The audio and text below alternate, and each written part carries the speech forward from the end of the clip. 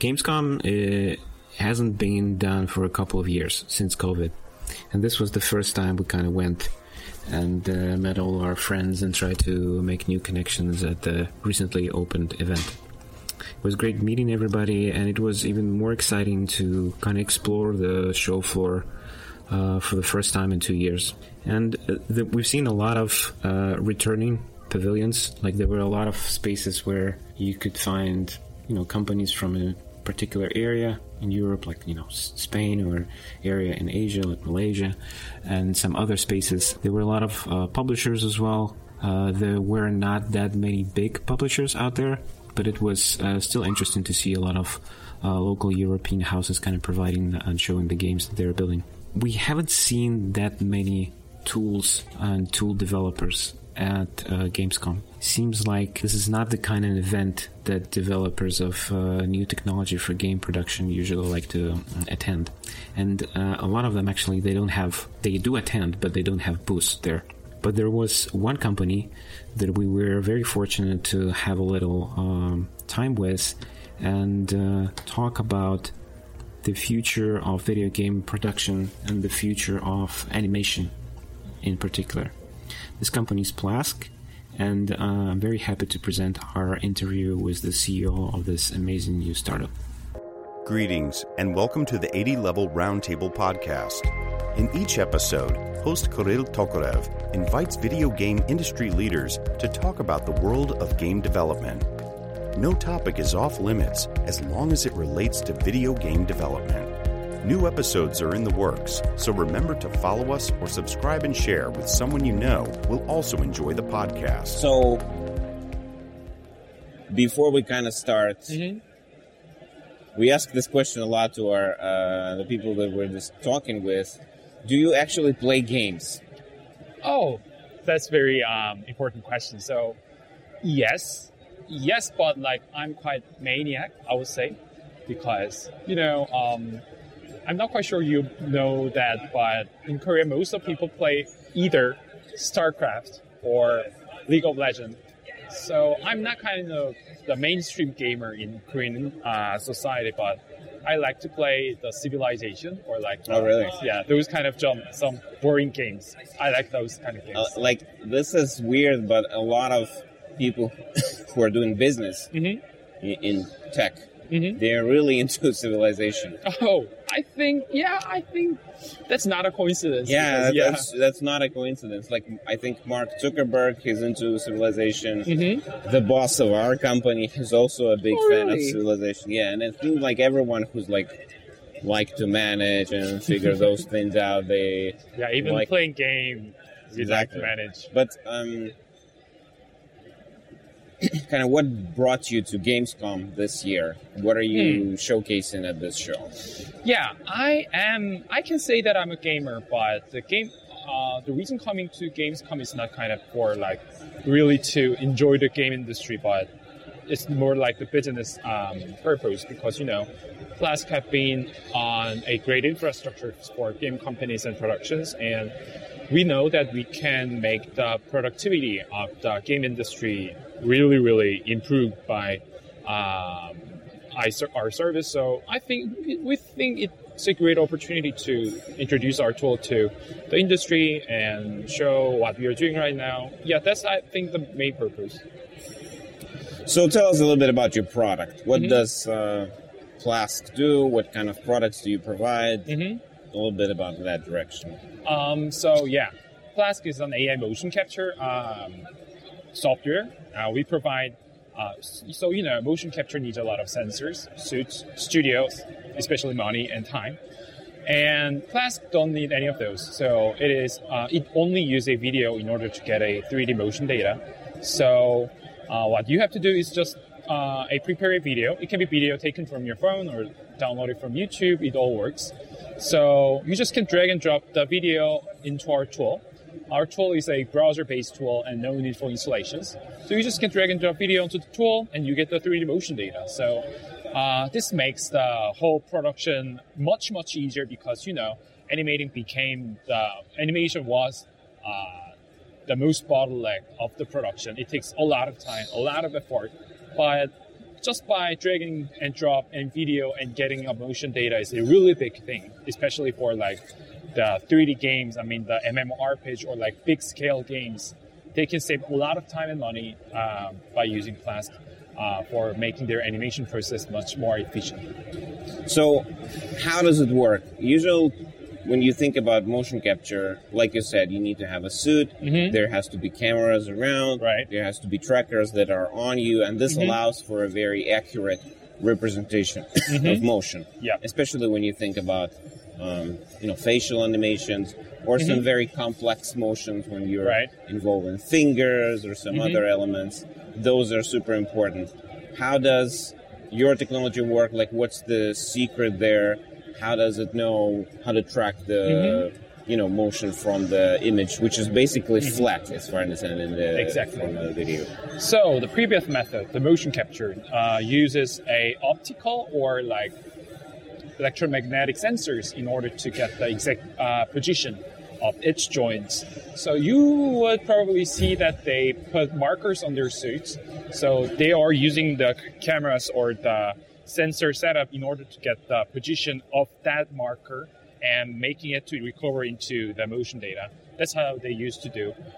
So they are basically using the tracking sensor. That's the main difference. We are using the AI or like computer vision technology to get motion reconstructed from video. So it's like a human eye or human brain or like human intelligence, because when we see a video, we are not 100% sure about the depth data or like 100% sure about each of the position of each joint, but we somehow know the approximated position of each data. While you can see that someone come closer to camera or like going far from camera, it all can be reconstructed in human brain. So that's what AI do.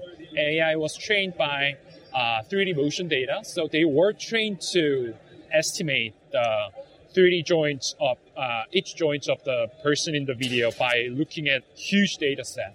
That's how our AI reconstruct the 3D motion data from video, and it allows it to, by not getting a 3D depth data or like sensor data, it somehow can get the reconstructed 3D positions. So when you think about this technology, how accurate is the traction of movement? How accurate can you go? So we should talk about the present state and how it can go beyond. So for now, we can say that our mocap quality is like low budget motion suits. So compared to like high-end motion capture studios, yes, our motion data is a little bit noisy, and like many users are giving feedback that the feeds are like quite slidey. Those are still, those have problems, but the fun part is that last year, the AI quality was like too awful that it isn't like serviceable. And 2 years ago, no one think about to make it into service because, it was that terrible. And, the growth of the AI technology is really fast. And we estimate that most of current users' feedback, the feed sliding and some of the noise problems will be solved within 4 and 5 months. And after 1 year later, I think we can approach to the quality of middle class motion capture suits, and like 2 or 3 years later, we can go like similar level with the high quality motion capture studios. So that's the thing, I guess. The future of the motion capture should be and must be the AI motion capture, because the performance will finally converge into the high quality market, and but the accessibility or the efficiency the AI mocap gives to the production is uncomparable. So that's what we are estimating about the performance. So let's talk a little bit about how it works. So as far as I understand, you're a web-based tool and you upload some kind of video there. then the AI does its magic and it looks at the human positions. And what happens next? Does your AI also create a rig for the character? Can you then kind of export this rig to any character that you have in the game and the animation as well, right? So yeah, so when you drag and drop the video tool, you get the rotation data of 23 joints, which is exactly the same with the Mixamo rig. And what we are doing is we support an automatic retargeting feature. So users just can drag and drop their custom 3D model to, of course, it should be rig, their rig character to our tool, and users just can retarget the AI extracted motion to, they can apply that to their custom 3D character. So no, we are not creating a rig for a 3D custom character, but the AI extracting motion can be applied to any of your humanoid characters. So we can say that we have some kind of comparability. So, and after you apply the motion to the character, you can export it to FBX, GLB, BBH, so you can bring it to other tools like Unity, Blender, any other tools you like. We'll be back after a quick break. Ever thought modern video games should be more interesting? At the Gaming Blender, we take randomized genres, mechanics, and make a new game every episode. I've added permadeath. We have a survival game of a hardcore simulation, which could be House Flipper, and with the permadeath of XCOM. And that all has to be an action adventure. Yes. Oh dear. Yes. And sometimes it doesn't quite work. And you have a construction off over the course of the narrative. A construction off. The way we can do this is that we ditch your idea entirely. Entirely. Check out the Gaming Blender on all your favourite podcast platforms now. Right, so you need a rigged character to kind of utilize the motion that the class extracts from the video, and after that you can use it as much as possible, whatever you can. Right. What about the editing part? So if I want to create, like in, let's take it for example, like modern action games or any kind of games right now. If you've seen like Last of Us Part 2, they did like a billion different animations for every kind of movement that the character can do, and that's why the character can open a door 6 different ways, right? And it's like every time you watch it, it's like a different motion.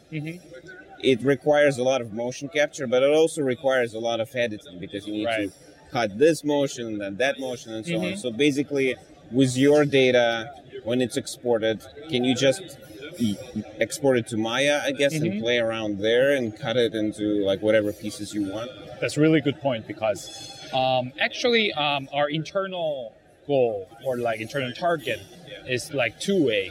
The first one is to automating the animation industry with AI. That's the one big part. And the next big part is collaboration. So we are adding more and more editing features to the tool. And we choose a browser to be the platform of our tool. There are a lot of reasons. So, as you just told, so animating is kind of like the work of art. You know, it is not just a technical job. So there should be a lot of editing jobs after, even if they capture a motion from a fancy motion capture studio, they have to edit the motion to make it into the form of art. So editing is like one of the essential part when it comes to game animations. And but what people are doing right now is quite an old way. It's like the way just like 30 years ago. And we think there should be about two innovations should be brought to the industry. The first one is about the collaboration. So, Figma is a great example to the UI UX area. They bring a real-time collaboration to the UI UX design, and they make the whole stage to the browser, and it makes a lot of people to access the project and giving a feedback, working simultaneously, and making something into I am actually an AI developer before I start a company, and we developers have some like very good culture. I would say it's like there's a GitHub there, and there's an open source thing, and there's a collaboration between total strangers. Those kind of things should be brought to the game design animation as well, I guess. So that's why we are adding more and more editing feature to our browser-based tool and making it into a real-time collaboration arena. Yeah, I think those are one of our great targets, and those kind of editing features. That's why we are adding more and more editing feature to our tool. Yeah. So I like this analogy with Figma, because I use Figma a lot, although I'm not a designer, but I do use it to kind of review different forms. And it seems right that kind of like Figma grew from just like a UI building tool to like more like a Photoshop kind of tool, or like Photoshop plus Corel Draw, because it's like vector stuff and raster stuff and all of it combined. Exactly. And it is very approachable, so you can download it and start playing around in the browser basically without having to use any other stuff that you do with other comparable tools. Like especially the 3D animation thing, the assets are too heavy, and the tool itself, the Maya, the 3D Max, when you misclick the tool, and it takes years to open up. And yeah, I think those make the review and feedback process really slow. And I think when it comes to browser, it's really, really fast, accessible thing. So I think it would be great if you can bring it to the industry. When I think about Maya in particular, the rigs themselves, they can get pretty complex. Right? And when we think about motion in general, it is, like you said, a very complicated thing, and that's why we also run like a little bit of a recruiting service. And we see a lot of demand for guys like technical animators or animators in general, because like you said, it's like you're sparkling life into a character, certainly giving motion and making sure that it moves. I feel like what you're saying about AI could bring out like the next level to animation in general, on the fluidity of motion, the versatility of motion. Because right now everything is basically done by hand. I mean, of course, mocap helped a lot. Definitely took a lot of pressure from animators, but it's still a lot of things that you need to do for yourself or in teams, and a lot of cleaning, like you said, a lot of adapting the material and so on. When we have AI, a lot of those tasks are being done by the machine. And my question is, what else do you feel in animation can we outsource to computers so we don't have to think about it? Like, I think there is another piece of software called Cascadeur or something. Yeah, they're doing a lot of that. Like in that, it's basically like a keyframe approach, but AI kind of adds up and helps smooth it out, or suggest motion, or help figure out when the impact is happening, what's going on with the motion and the physics and all that stuff. Where do you think it's going to go from here? How is Plask kind of going to push this AI into the animation industry?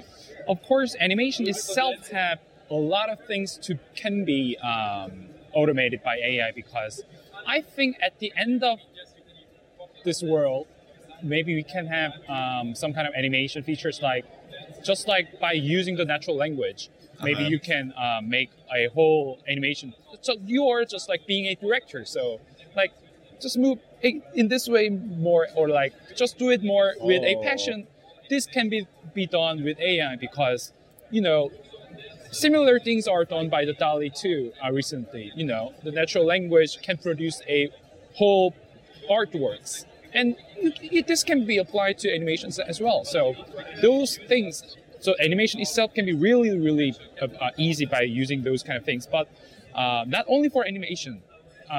So Mixamo did a great job with automatic rigging done by the AI. But, rigging itself is actually have much more way to go than just Mixamo, because all the deformation things and all the, that's why we have technical artists in the game industry. So I think our next thing after we conquer the animation job would be the rigging thing. And after that, maybe we can work with the modeling thing. There are a lot of things can be improved by AI. So I think those kind of automations will help.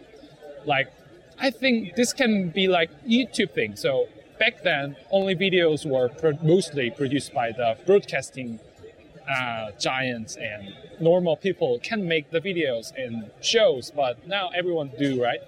I think after those after animation, after rigging, after modeling, after all the 3D pipeline productions are automated, I think really everyone would produce team of 10 make a large-scale game and get hundreds of millions of revenue. I think that would be possible after all the bothering jobs will be after they are automated. Do you feel like adoption of AI tools will negatively impact, the workforce? Do you think more people are going to be left out of jobs? That's a very important question. No, because I think this kind of question was repeatedly when there's a new technology coming to the industry and everyone worrying about it replacing their jobs. But what I found out is that when there is an AI coming to the industry and replace the most hard or most repetitive jobs, and people just move to more creative jobs. Our goal is to make every members in the game team to focus on their own creativity. That's what we are aiming for. So when AI makes the whole draft by AI mocap, then every animators can now work with the sensitive, the artistic, or the craftsmanship thing to their emotions. And it can make their emotions more creative, more sensitive, more high quality. I think those will come to the area because, when there's So, final question, how do we start playing around with Plesk? Do we just go online, click the link and start working? Do you need to pay? Is there a trial period? How does it work? You just can visit Plesk.ai. After you make an account, you can start with Plesk right away. We have a freemium plan, so you can have most of the features with most of the credit. You can use most of the feature without any kind of payment method registration. But actually, we are releasing first paid version this weekend, and it will have some amazing exclusive features. Previously, we only can extract the motion from a video with one person inside, but with the newly coming paid version, you can now finally extract the motion of multiple people in the video, each of the motion. Oh, nice. Yeah, those we'll introduce the feature to the paid version, and there will be much more minor features which can make your production much more effective. So but the paid version will have the free trial as well, so you can try it out, and if you love it, you can buy it. But our vision is to our short-term vision is to introduce the AI mocap to the industry. That's the first thing, more than a monetization. So we will focus on more to provide more AI-based mocap without any cost. So maybe don't have to worry too much. All right. Thank you so much for your interview. Thanks for enjoying another episode of the 80 Level Roundtable podcast. Check out upcoming episodes on the 80 Level website at 80.lv. Join our career site at 80.lv/RFP. And share our podcast with friends and on your social networks.